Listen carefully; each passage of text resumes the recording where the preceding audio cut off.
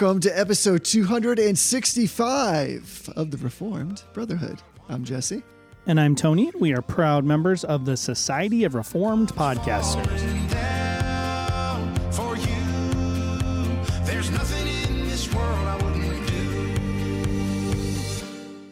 Jesse, my man, how you doing? Hey, brother. What's going on? Man, I'm ramped up here, man. I'm jazzed up for this episode. I know you are. So we're calling a little bit of an audible. We're just going to get started. We're going to skip over affirmations and denials. So for those of you who are new to the Reformed Brotherhood, one of our favorite things to do is to dismantle the arguments for the eternal functional subordination of the Son or the eternal relations of authority and submission or whatever other creative acronym this group can come up with. And we are kind of neck deep in a series on the doctrine of the Trinity. And so last week we talked about the eternal processions, which is the doctrine that derives from Scripture, and we use to discuss how the persons of the Trinity, irrespective of anything outside of the Godhead and outside of God, are related to each other. And so we have that discussion. We don't talk about the parts they play or the roles they take in the economy of redemption. We don't talk about aspects of their person that relate to their work. We're strictly talking about how it is that we distinguish the persons from each other in relation to each other. And we kind of mentioned we were going to talk about the missions this week, which is the doctrine that teaches us about the coming of the Son and the coming of the Spirit into the world as they were sent by the Father in the case of the Son, and as the Spirit was sent in the case of the Son. The Spirit was sent by the Father and the Son. Well, I've sort of, as I've been preparing for these episodes, I've been making sort of, I don't know if you want to call them memes, I don't know, quote pictures, something like that, and sharing them to the Reformed Brotherhood webpage or to the Reformed Brotherhood Twitter account and Facebook accounts. And they're basically like a picture of a prominent EFS advocate and a quote that demonstrates why we object to their theology. I actually think in a lot of these cases, these are instances where the true implications of their theology have slipped past their notice. So, for example, when Doug Wilson says that the Father is obedience and the Son is, or the Father is authority and the Son is obedience, it seems to have slipped past him that those are two different isnesses, so two different ousias or natures. So the true implications of his theology seem to have come out in his attempt to further explain it. And one of the figures that I put some quotes up of was Owen Strahan, who is a professor. I'm going to get the name wrong. Grace Baptist Theological Seminary, maybe. It's in Arkansas. Looks to be a decent seminary. I don't have any major objections with the seminary, but he's a professor there. And I put a couple quotes up. And one of his most recent articles, which I actually haven't read yet except to skim, was a response to somebody who shared one of those images. And so he put that out there. He recently published an episode of his podcast, which is called The Antithesis. And on November 12th, which was just yesterday, he published an episode called The Biblical Godhead. And as I was listening to this episode, I pulled out a number of quotes that are deeply, deeply problematic. And I think, again, really reveal the implications of Dr. Strahan's theology kind of busting through. So kind of like the Kool-Aid Man. So what happens is a person, they know certain propositions that they know they're kind of supposed to affirm, and they probably genuinely affirm them. So to be fair, Dr. Strahan articulates that he believes the theology of the Nicene Creed. I could be wrong on this, but I believe I've seen him say that he affirms that there's one will in the Trinity. He, in this episode, explicitly articulates that he believes the Father, the Son, and the Spirit are of exactly the same single numerical nature. So he knows to say all of these things, and I think to be charitable, I think he genuinely believes these things. But the entailments of his theology, this ERAS theology, this ERAS, eternal relations of submission authority or authority and submission, the entailments of these lead him to places that he himself probably doesn't actually want to go. And so as he articulates and fleshes out and tries to sort of defend and justify and explain his theology, we're starting to get glimpses of these little spots where that theology, the entailments of those theology are kind of catching him in the back. They're circling around. They're hitting him again. We saw this with Wayne Grudem. He had this weird convoluted quote where he's talking about the will of God, willing that the Father wills to send the Son, and willing that the Son wills to be sent by the Father. In one place, he says that the Father and the Son have have a will that is not the same, and those are entailments of his position, which it breaks down into a form of polytheism. So we wanted to kind of interrupt our normally scheduled programming, although it seems like EFS stuff is our normally scheduled programming, but we wanted to kind of interrupt that to talk about this episode because it is so timely and it is so clear in this episode what is going on with Owen Strahan's theology. Hey everyone, Future Tony here. Just wanted to drop in and give you a quick update. So Jesse and I recorded this episode on Saturday, November 13th, and shortly after we recorded this, the next day, I received an email from Dr. Owen Strahan following up on my request for him to come into the show and talk about this, which you are about to hear me talk about. And he declined the invitation, citing time constraints on his schedule. So in the next little bit of audio here, I'm going to be asking you to bombard his Twitter account, asking him to come on the show. Please do not do that. We don't want to be rude, and he has made clear that he's not interested in joining the Brotherhood. So even though I'm going to ask you back on the 13th of November, it's now the 18th of November, and I'm correcting that. All right. We do have some exciting stuff. There was a little bit of an interaction with me and him over the weekend on Twitter, some things to talk about. So you'll be hearing about that on the show next week. So full disclosure, I emailed the seminary that Owen teaches at this morning and asked to do a discussion with him about this. So I'm very interested in asking him these questions directly. It is not my desire to misrepresent him or to malign him or to chastise him unnecessarily. I want to make sure I'm understanding it. Unfortunately, he hasn't written like a comprehensive systematic theology of this stuff, so you kind of have to piece together his views from blog articles and things like that. So hopefully he will respond and be willing to come on the show to discuss it.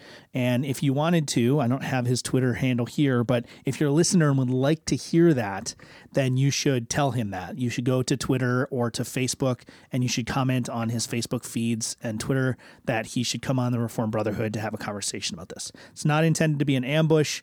I do have some specific questions that I would like to ask him and hear his explanation of, with the goal of understanding what he has to say better. If it's truly not a heretical teaching or an errant teaching, then I want to give him an opportunity to articulate that under a little bit of cross-examination and pressing some of the points that I'm trying to call out. So if you feel so inclined, let him know that. And the other thing I want to say before we really dive into this material is if you go back to an episode that Jesse and I recorded, we recorded basically an episode talking about what it means to be a heretic and what is heresy.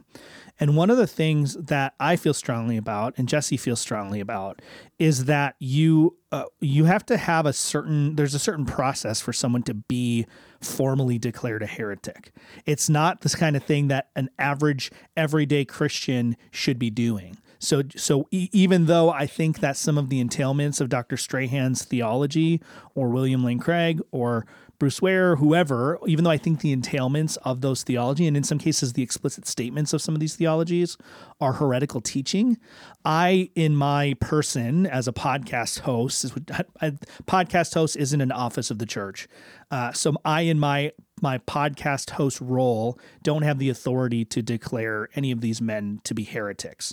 And I hope that they're not. That's something that the church does, that church officers do in in lawfully assembled courts of the church, not something that podcast hosts and bloggers and people on Facebook should be engaging in. So I don't think that Owen is a heretic. I don't think that he is condemned to hell. I don't think any of those things. I'm hopeful that the heretical entailments of his theology are a happy accident, in that they're happy in that he doesn't actually hold those, that the explicit statements he holds are the real things he believes, and these are kind of accidental things that have crept in, a happy inconsistency. So all of that said, I've pulled a few quotes from this podcast. I used some transcription software to try to get as accurate to the quotes as I could. So if I miss a few of them, please forgive me. And I have cut out some perseverating on the quotes and tried to distill some of them down. I haven't intentionally pulled anything out of the immediate context that would change the meaning. So if I've made a mistake there, then again, please have grace for that. But before we get started, Jesse, you didn't know this episode was coming until about 20 minutes ago when you logged on to our meeting here. So do you have any thoughts about our endeavor today before we get started? I do. I know nothing. I have neither read nor listened to that particular episode. So I say to you, keep it going. All right. So the first kind of quote I want to pull out, and there's a reason I'm doing this. This doesn't have as much of a direct impact on the theology here, but I want to pull this out because one of the things that even in this episode is prominent among EFS folks is this idea that gets put forward that because they say that they hold to the Nicene Creed, they say that they believe there's one essence in God, they say there's only one will in God, because they explicitly say that it is somehow unfair or uncharitable for us to tease out entailments of their theology, that contradicts that. Owen basically says as much in this episode in various ways. It's even more common for people who are oftentimes unaware of some of these issues, but are trying to defend these figures against criticism. They'll point at these statements and say, no, see right here, he says he's not an Arian. And I go, well, Arius also didn't say he was an Arian. So just because a person who's teaching something false says that it's not false, doesn't mean that it is in fact not false. And so Owen actually starts his episode with this quote. I don't have the timestamps. This one's pretty early on. He says, there's nothing lacking. He's talking about the scriptures. There's nothing lacking. There's nothing left out. There's nothing we need to supplement scripture with to lead a Christian life, to have sound Christian doctrine as our baseline. You don't go begging in any other houses, in any other cities on this world for the doctrine that the Word of God lacks, the truth the Word of God lacks that God is not giving you for your life in theology. It is all there in the sacred text. Perhaps to this point, this sounds rather uncontroversial and even blasé to some of you. But today we are all encouraged, at least in evangelical theological academic circles, to compromise what I've just been saying. Let me sharpen the point. We are encouraged today in the Evangelical Academy toward a kind of Trentless and Popeless Catholicism. We are encouraged today toward a kind of Trentless, Council of Trentless, and Popeless, no Pope Catholicism. According to some today in the Evangelical Academy, we are supposed to see Scripture as the fountainhead of our faith, but then the creeds and confessions shape and even develop our theology, our faith. And then you can insert a little ... because there's some stuff that I think was useful in the context, but I don't think it helps us here in terms of understanding what he's saying. He says, quote, we revere creeds and confessions. We use and learn from them in profound ways. We give thanks for them, but we never see creeds and confessions as Scripture. They're not akin to Scripture. They're not at Scripture's level. They're not just below Scripture. They are of a different essence, if you will, than Scripture.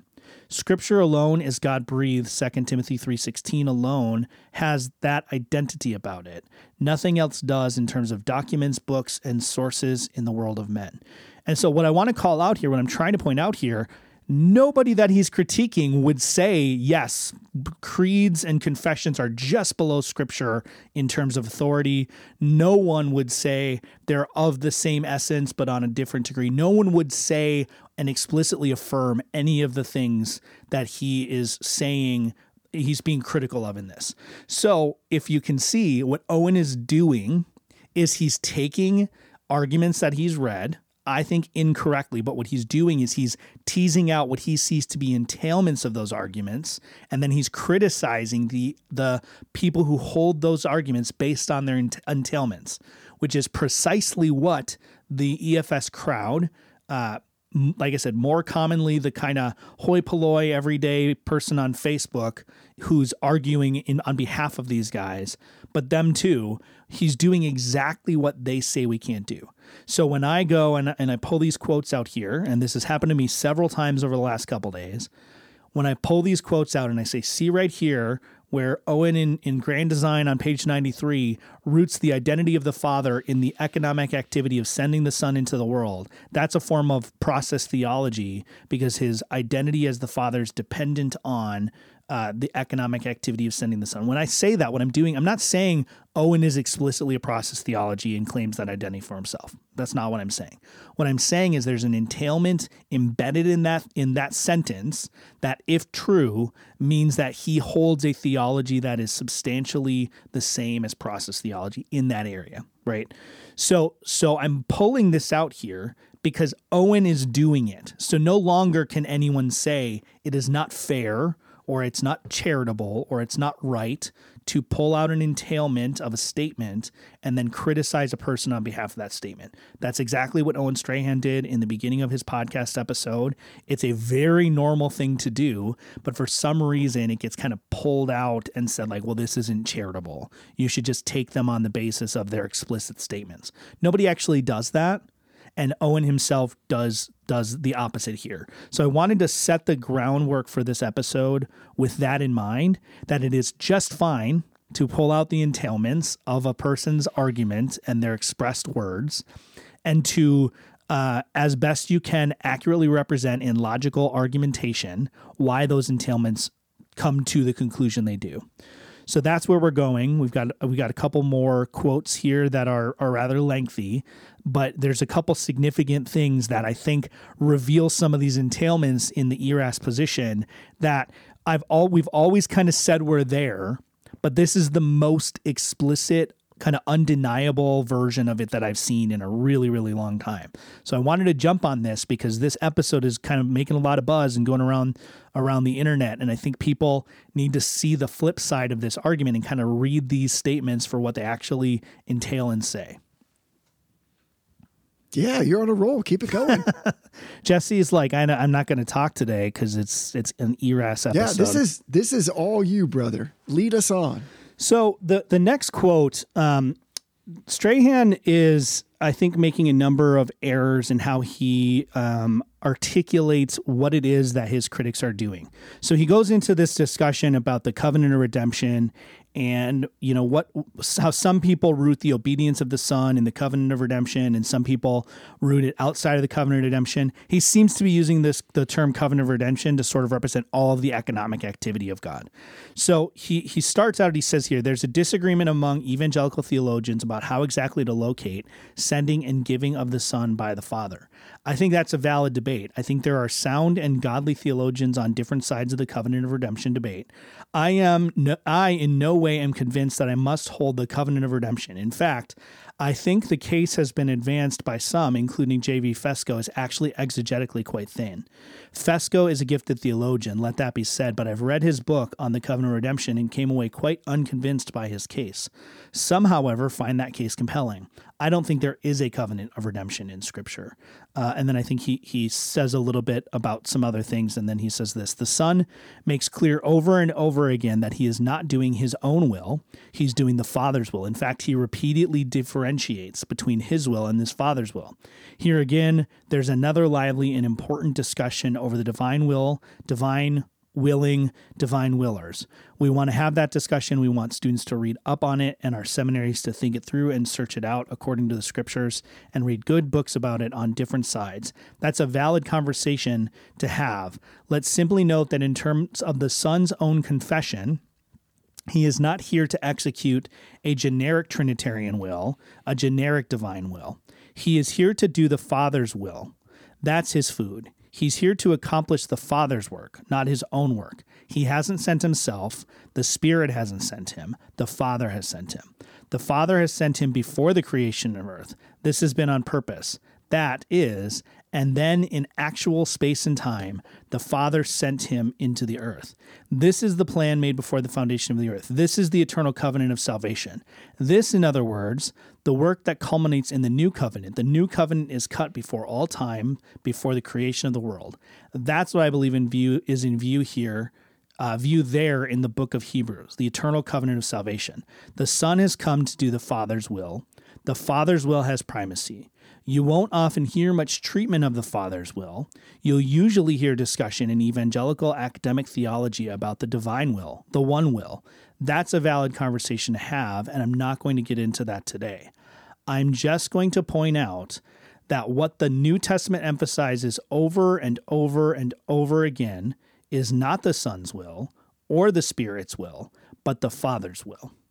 And so this quote, this one, I was working on some other stuff at work while I was listening to this, and I literally sat up, run it back, and slowed it down to 1x speed because I wanted to make sure I knew exactly what he was saying here. And so there's a little bit of the reason I say there's some confusion, I think, in Owen's articulation is because he says one thing about the covenant of redemption. He says he doesn't think there's a covenant of redemption. And then he basically goes on to describe the covenant of redemption and say that that's what's going on in Hebrews. So there's some differentiation there that he's making. And I think he's talking about where Hebrews says that the Son learned obedience by suffering. I might be wrong on that, but because of something he says later on, I think that's what he has in view here. But here's what he says. I'm just going to read this last part. He says, I'm just going to point out that what the New Testament emphasizes over and over and over again is not the Son's will or the Spirit's will, but the Father's will. And so one of the things that's been super frustrating, I think, in this discussion debate is that there seems to be, and this is where it comes into the missions processions discussion. So this fits nicely with kind of where we're at in the series, is there seems to be this collapsing of the economic activity of God in some of it in a sense occurs in eternity past, right? The covenant of redemption is an economic activity that occurs before creation. So therefore occurs in the absence of time. What that means, how that functions, we don't know, but it's an economic activity that doesn't have a specific temporal reference. What this position is doing is it's taking the missions, the economic activity of the persons, the Father, Son, and Spirit. It's taking the economic activity of the persons, and it's merging it with the eternal ad intra activity or operations of the persons. And so there's this confusion that's happening that's causing them to make statements like this that just don't really work. So historically Orthodox Reformed theologians have always understood that in the economic activity of the Godhead, ad extra, that especially in the incarnation, when there actually is two distinct wills, there's the human will of the Son, and then there's the divine will, which is shared by the Father, Son, and Spirit. There's these two wills in play that we have to sort of grapple with. So when Christ says that it's, that his food is to do the will of the Father, or in John 6:38, where he says, there's some in John 6:38 or in the Garden of Gethsemane when he says, not my will, but your will be done. All of these different instances where there's this contrast between the Father's will and the Son's will. Those texts are all talking about the contrast of the God-man in his office as mediator, incarnated with a second will, contrasted to the divine will, which is the Father is in Scripture is it terminates on the Father. And we'll talk about that in a couple episodes when we talk about inseparable operations. But we talk about the Father's will in a sort of shorthand way to say the will that is shared by the Father, the Son, and the Spirit, the divine will, which is the Father's will, is also the Son's and Spirit's will. But in the Scripture, because we're kind of setting two persons not opposed, but next to each other to contrast them, the Father is representing God and all of God, and then the Son, as the perfect second Adam human mediator, is representing humanity in these texts. Not in a symbolic way, but in a real literal way. The Son is the human and the Father is God. And so when the Son differentiates his will or distinguishes will or even contrasts his will to the Father's, we're talking about that human will. But if you look at that last quote, here's where it goes sideways. is he's talking about the Father's will and the Son's will in contrast to each other. So we could read this charitably and say he understands everything I just said, and he's talking about the divine will contrasted to the Son's human will. But when we get to this last quote, I'm going to read it again. I'm just going to point out that what the New Testament emphasizes over and over and over again is not the Son's will or the Spirit's will, but the Father's will. So he's either contrasting the human will of the Son and then the Father's divine will, but also the Son's divine will. And so in this one quote, he actually kind of unwittingly reveals this understanding that there is a plurality of wills in the Godhead. There's the Father's will, which is represented and emphasized over and over and over again in the New Testament. And then there's the Son's will and the Spirit's will, which is not emphasized over and over and over again in the New Testament. So if he really thinks that this is, somehow still one will, there needs to be an explanation for how that works. There needs to be a legitimate explanation for why we can talk about the Father's will and characterize a description of the Father's will in one way, and then the Spirit and Son's divine wills or divine will, how we can emphasize those things in a different way and contrast them to each other and not have some sort of concept of a plurality of wills. It's just, this is the entailments of the eternal submission and authority coming out in kind of ad hoc speech. Most of the time when this is a published thing, these kinds of things get teased out a little bit more. But we saw in the case of Wayne Grudem, they still slip through. They still have this language that refers to ways that the sentence only makes sense in the context of a plurality of wills. Right on. Oh, internet. I know. So silly. In your lack of accountability and filtering. Yes. I mean, even when we're talking about published material like a published book, these entailments are going to come out. We are not perfect. We are not inspired. We're not infallible. And so our theology is never going to be perfectly consistent. And this kind of a situation is one that we need to look at, because now what we have is we have this evidence kind of right on the face of it that there is being presented to us a theology that not only has, but depends on a plurality of wills. Ever since I got my hands on this kind of stuff, it was an article in the Evangelical Theological Society. I remember exactly where I was sitting when I read it, and I actually set the book down and kind of stepped back, because before that I had sort of been a unknowing defender of the this is so bad that my voice just left me. Sort of an unwitting defender of eternal functional subordination, because I just didn't really see the implications of it. And it was an article by Glenn Butner Jr., who also wrote a fabulous book called The Son Who Learned Obedience about the EFS position. And he brought out this distinction that in order for there to be this submission and authority that's going on in the Godhead, there has to be a plurality of wills. This is why Kyle Clonch, who was Bruce Ware's doctoral student at the time, they published a book that was edited by Bruce Ware. And in his book, there was an article by Kyle Clonch that was presumably read by Bruce Ware that said that the EFS position requires a plurality of wills. So what I would like to ask Dr. Strahan is, how does this theology line up with the idea that there is only one will? How can we say that the New Testament emphasizes that it is the Father's will and emphasize, sort of by negation, emphasize that it is not the Son's or the Spirit's will? Because that's what we see when we read the words with their plain meaning and sort of plain theological sensibilities about it. And this is a common thing. This question's been asked to Wayne Grudem. It's been asked to Bruce Ware. There's kind of a lot of hand waving of, well, like there could be different expressions of God's will. Okay, I suppose. The other thing that we have to account for, and this is important because I do see a lot of theologians who their defense against any sort of whiff of a plurality of wills is to sort of point to the incarnation and say the only explanation is when Christ has a second will. The problem is that the Old Testament also seems to have, prior to the incarnation, some language that seems to talk about a plurality of wills in the economic activity of the Trinity.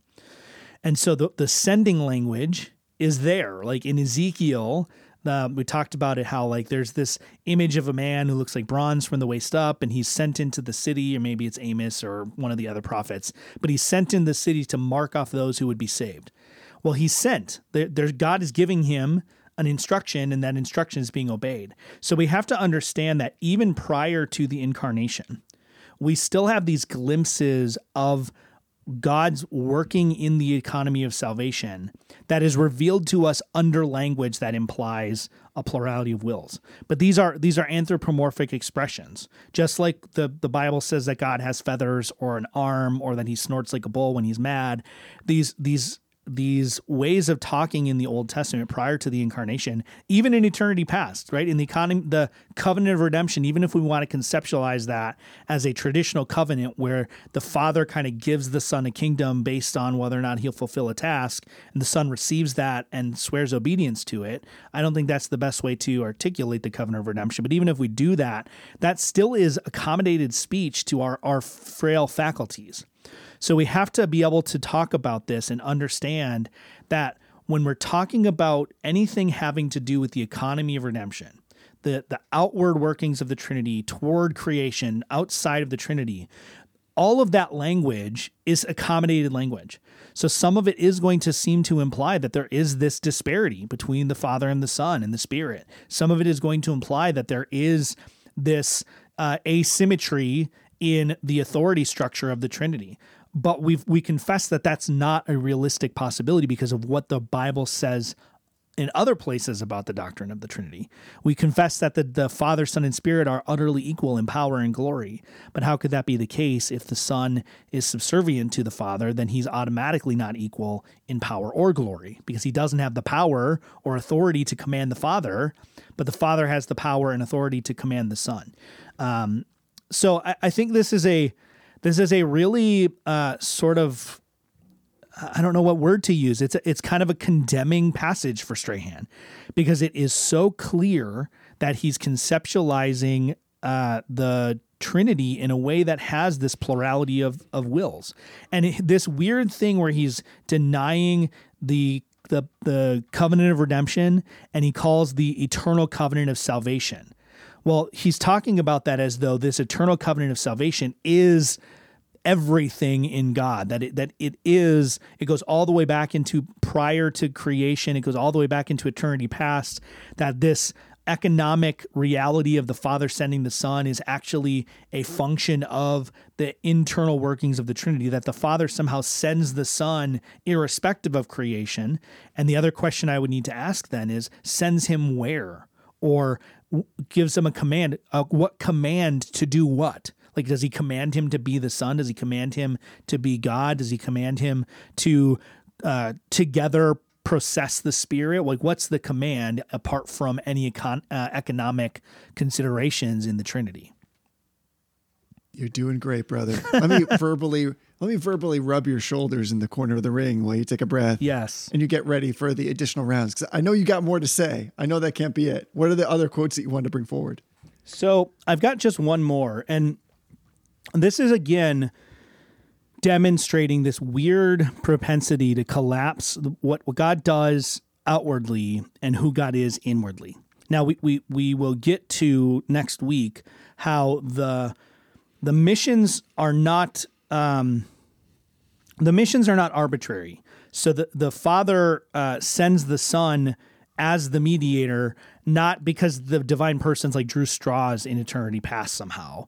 It's not as though the Spirit could have come and become incarnated and died for the sins of the world, or the Father, come and be the Spirit of holiness that unites us to the Son. Like, that's not what we believe. And there is some danger if we lose the eternal processions that we lose that. But that's a single direction arrow. The processions inform and determine which persons of the Trinity were fitting to engage in which economic activities. The Son as the middle person was fitting for him to be the mediator.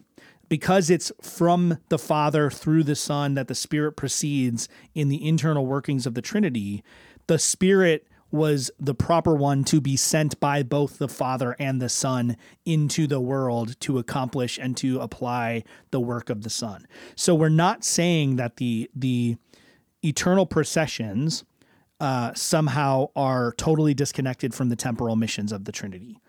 But what the EFS position does is it makes that arrow two-directional. So not only do the eternal processions determine and inform the temporal missions, but the temporal missions actually inform and determine the eternal processions. And we saw that most explicitly in a quote from Grand Design, where Strahan specifically says that the Son, the Father is the Father because he sends the Son, and the Son is the Son because he is sent by the Father. So that eternal mission, or that temporal mission, is what makes the Father the Father. In that quote, at least in the entailments of that quote. Now, I don't think that Owen actually believes that. I don't think he actually thinks that's the case, but that's what he says in that quote. And there isn't really any more context to that quote. That little snippet is kind of a throwaway statement in the middle of a more or less unrelated section of the book. But here in this episode, he's talking about he basically is trying to ground his view that the Son is eternally obedient to the Father in the fact that the Son in the incarnation is obedient to the Father. And so again, I've cut out some of the intervening stuff. It's a podcast. Owen perseverates and reiterates, and that's fine and normal.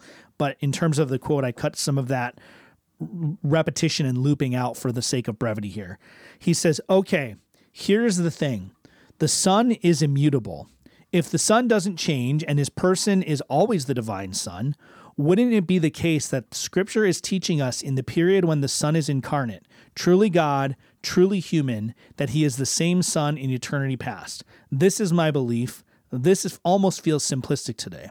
Like, you see the Son revealed in the Scripture as the Son in eternity past, in the Son and in eternity future. But it's no revolutionary belief. It's the most common sense, straightforward conception of the Son that I know of for you and me to see the Son of God as having the same character that the New Testament in terms of his life and ministry presents him as having, not only in that period, but before all time. This is because, brothers and sisters, I'll give my view here. This is because the Bible is teaching us the Trinity. The New Testament in particular is giving us the material about the Godhead that we need. It is not only giving us the material about the Godhead that obtains for a certain period. We are learning about the eternal Father, the eternal Son, and the eternal Spirit in particular in the New Testament. So what is true of the Son in the incarnation is true of the Son before the incarnation. And so he's using this idea that what we see in the New Testament of the God-man, of Christ in his incarnate state, what we see of him in the New Testament informs us about the Son in eternity past. And now there's a certain element of that is true. Right? We see that Christ as the God-man is the perfect, spotless lamb, that he's anointed, that he's given the Spirit without measure. All of these things are true in the New Testament, and they do tell us something about some of the internal workings in the Old Testament, or in the eternity past. But this last phrase is the one that I like kind of spit out my water. He says, so what is true of the Son in the incarnation is true of the Son before the incarnation.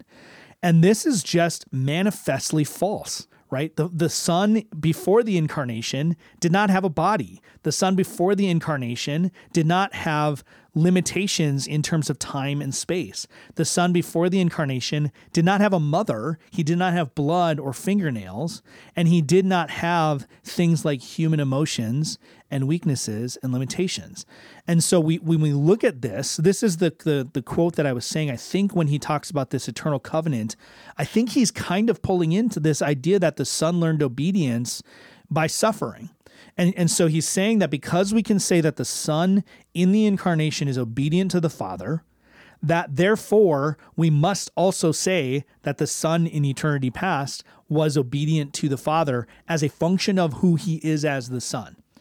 And the problem with this is just that it's not the case. The New Testament explicitly says that the Son learned obedience by suffering. So are we to believe here, with what Dr. Strahan is saying, that the Son learned obedience in suffering in some sort of eternal suffering, some sort of eternal lesson that he was learning by suffering, that he learned to be eternally obedient. I mean, it takes almost no pressure at all to point out and cause this theology to just collapse in on itself. We make this, Owen makes this statement that the Son is what the Son is in the incarnation, he is in eternity past, but 1,500 years of Christological consensus after the Council of Chalcedon would say, no. Like, he took on a human nature. He took on a human nature because he took on certain things, limitations, abilities, things that he took on that were required for him to redeem humanity. If everything he was in the incarnation, he already was in eternity past, then the incarnation is totally unnecessary and meaningless. The whole point of the incarnation, you can look at Athanasius, you can look at Anselm, Augustine reflects on this, you can look at Aquinas, Calvin, I mean, all across the board in the Orthodox Christological tradition, all across the board, there's an understanding that although Christ became something new in the incarnation, he never ceased to be what he was. Nothing about his divine person, nothing about his divine nature changed in the incarnation. He related to himself a new human nature, and with that, united in his hypostasis, took on new properties and attributes. That does not mean that his divine hypostasis became somehow not a divine hypostasis. So this is another one of those areas where Owen is trying to justify his theology. He's trying to explain why it is that he looks at the Bible and sees what he sees and argues what he argues, but he has to sort of collapse the economy of salvation into eternity past. He has to collapse the uniqueness of the incarnation, the things that Christ took on in the incarnation, a human will, a human soul, a human mind, a human body, right? Human weaknesses and limitations and frailties. He had to learn who he was by studying the scripture illuminated and empowered by the Holy Spirit.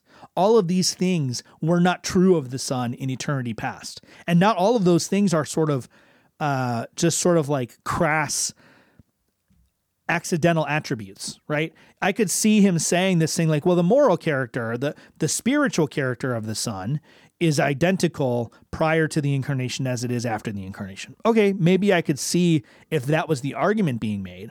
But the reality is that there are human, moral, and spiritual characteristics and attributes that the Son takes on that were not true of him prior to becoming incarnate in the womb of the Virgin Mary. They just were not true. And obedience is precisely one of those things that he takes on. For us men and our salvation, he came down, became incarnate, and born of the Virgin Mary. Right?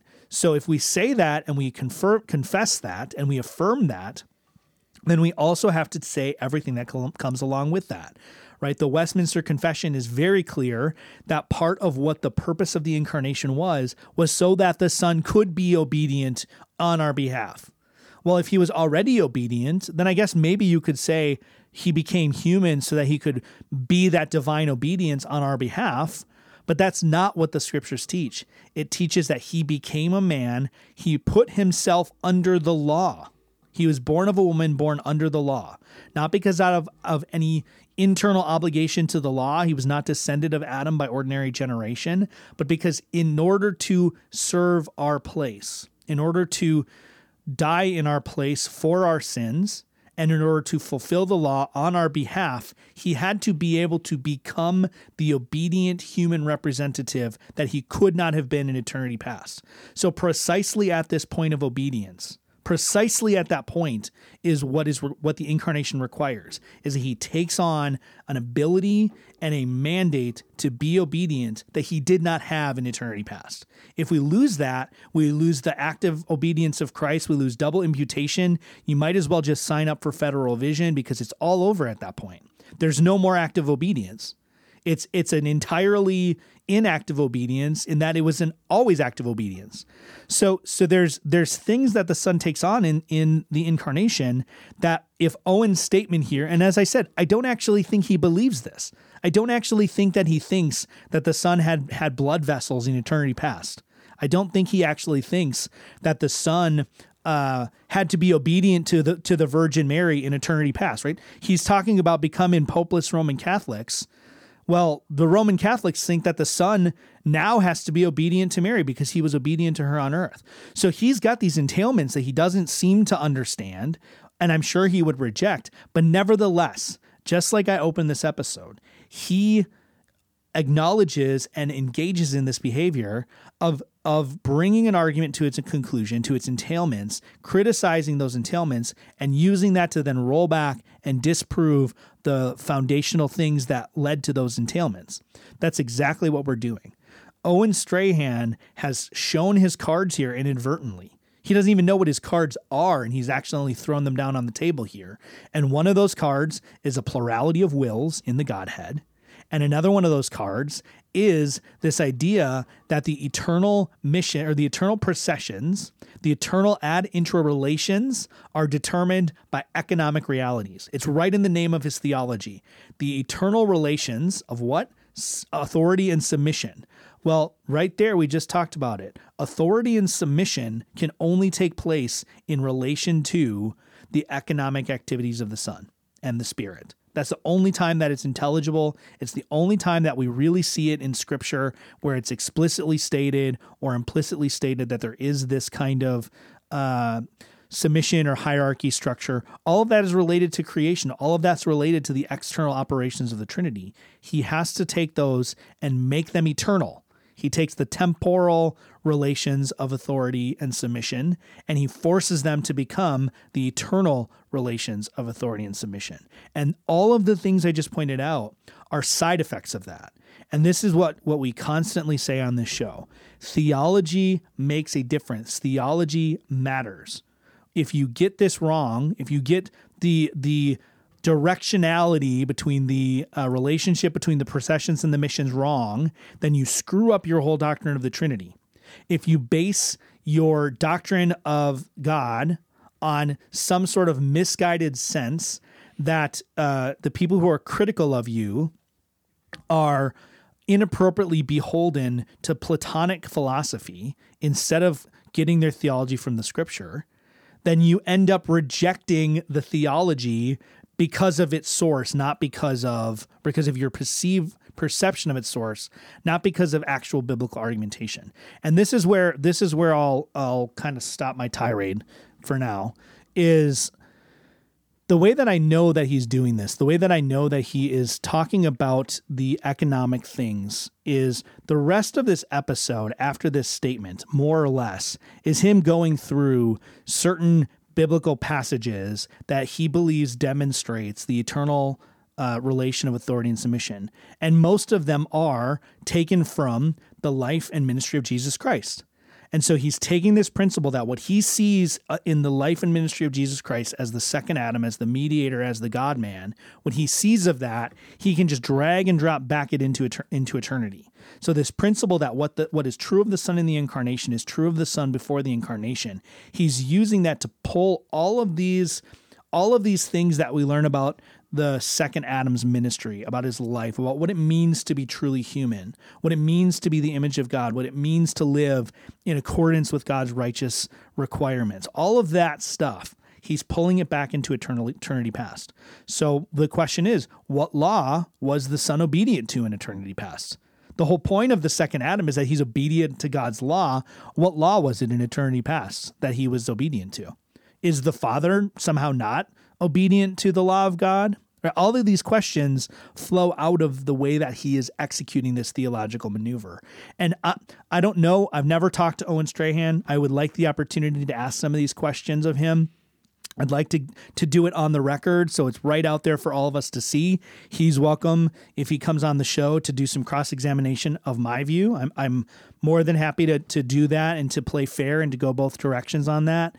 But these are things that these are hard questions that we need answers to if the eternal functional subordination, eternal relations of authority and submission, all these different eternal subordination theologies, if all of these things are true, then not only do we just need to tweak these auxiliary things that they think they're tweaking, right? They think that turning eternal begottenness into eternal obedience is just a small tweak. But we really are reinventing the entire system, and we have to reinvent the entire system because of the very kinds of entailments and problems that I'm pointing out today. All right, so take us home. I don't know if I can, man. I'm pretty beat after that. I mean, I'll say there's not much more to say, but there's always more to say on this. There's not much more to say for today's episode. It's actually, ironically, a little bit of a shorter one, but we need to think critically about this stuff. I had an interaction with someone today, and I'll admit maybe I was a little more spicy than I should have been. That's fine. I can say that. But over the course of this conversation, one of the things that this person said was basically something like, the fact that you think you have a superior understanding of of the scriptures than Owen Strahan does, a legend and hero of the faith. Okay, first of all, as great as Owen Strahan may be, 99% of Christians in the world, even Protestants, have no idea who this guy is. I can tell you from our conversations with Chad Bird and Eric Sorensen, this Trinity debate, this Trinity dust-up, most people outside of the Reformed world haven't got a clue what's going on. So we really have a self-inflated sense of ego in general if we think that some doctoral person at a small seminary in Arkansas who's written a couple books is necessarily a great hero and legend of the faith. That's the first thing. But the point is, we can't just take a person's word for it. In this case, I think, sadly, there's a lot of similarities to the way that people respond to Doug Wilson. Owen is a competent cultural commentator. I actually prefer him over Doug Wilson because he's not so vitriolic and inappropriate, and he doesn't have all the other baggage that comes with Doug Wilson in terms of his personal behavior and the way he articulates things. Owen is articulate. He's clearly a sharp guy. He does know the scriptures, probably better than I do. I mean, I have no problem acknowledging that. I think people look at someone like Owen Strahan and they overlook these issues, one, because they don't understand them, and two, because they're willing to overlook them because Owen can make a really powerful argument against critical race theory, or because he has some insightful things to say about vaccine mandates, right? Those are like the two big things most recently that he's been really engaged in. Great, that's fine. He does. It's true. But we have to be able to look at a person's theology with a critical lens, regardless of who they are. Unless they're Jesus, or it's the writings of the apostles that were inspired by the scriptures and contained in the Old and New Testaments. Unless it's that, then everybody needs to be looked at with a critical eye. Me, you, my pastor, John Calvin, Charles Spurgeon, Augustine, all of these people, I would be able to look at and say there are things I disagree with about their theology. There's none of those people that I personally say is 100% right about all of this stuff, right? That's fine. I'm not 100% right at all this stuff. I think it was R.C. Sproul who said he's pretty confident he's got like 80% of his theology right, but he's not sure which 20% is wrong. So that's the process that we go through. We look at our theology, we review it, we're critical of it, but we owe it to the world, and we owe it to the church, we owe it to ourselves, we owe it to each other to not just look at our own theology critically, but to look at even the people we consider heroes of the faith, and perhaps especially the people we consider heroes of the faith. We owe it to the Lord to look at their theology critically and to compare it to the scriptures, to compare it to the faith that was once handed down to the saints. And yes, to compare it to the patterns of sound words that Paul commands us to hold. We are commanded to have creeds and confessions. They're not scripture. They're not of the same essence. They're not in the same category at all, but we are commanded to have and use them. So I think this is just a good example of if we listen carefully and we use some critical thinking skills and we are just willing to say that an entailment of an argument is still a part of that argument, even if the person doesn't realize it. Most of the time they don't. That's why it's an entailment rather than an explicit statement. An entailment is not as strong of an argument as an explicit statement in a debate, right? That's why it's important to look at them, because it shows us a lot of times the sort of like outgrowths of our theology that we aren't cognitively aware of, we're not conscious of. I'm sure I have entailments in my theology that are bad. I'm sure there are entailments in Jesse's theology that are bad. None of us is perfect, but we have to be able to be critical of this stuff because this stuff is really, really important. I'm sure we would all agree that your ability to segue into 50 minutes of talking is exceptional. And also that your use of the number of times of entailment is also above average. So that was great. Jesse, thanks. I think that is the definitive episode on you responding to Owen Strahan, at least for now. To this episode of his podcast. Yeah. Right. Well, Jesse, thanks for sitting here silently for 55 minutes at this point. I appreciate that you were willing to sort of take the back seat on this episode because we wanted to keep this timely. So next week, we're going to be back with a more, maybe a little bit less impassioned discussion of the divine missions. Unless somehow in between now and then, Owen agrees to come on the show, which would be amazing. We should be back next week with our regularly scheduled programming. And don't forget, we've got a contest going. We're giving away Persistent Prayer by Guy Richards, which is provided by PNR. It's part of their little PNR Blessings of the Faith series. You can go to reformedbrotherhood.com/contest or reformedbrotherhood.com/265. There's a little module there that you can do a couple of things to get some entries to win. And then we will announce the winners by email to the winner. So I guess that's not really announcing it, but we will notify the winners of their good fortune as soon as we draw that at the end of the month. Right on. That's fantastic. Make sure you get in on that. It's true.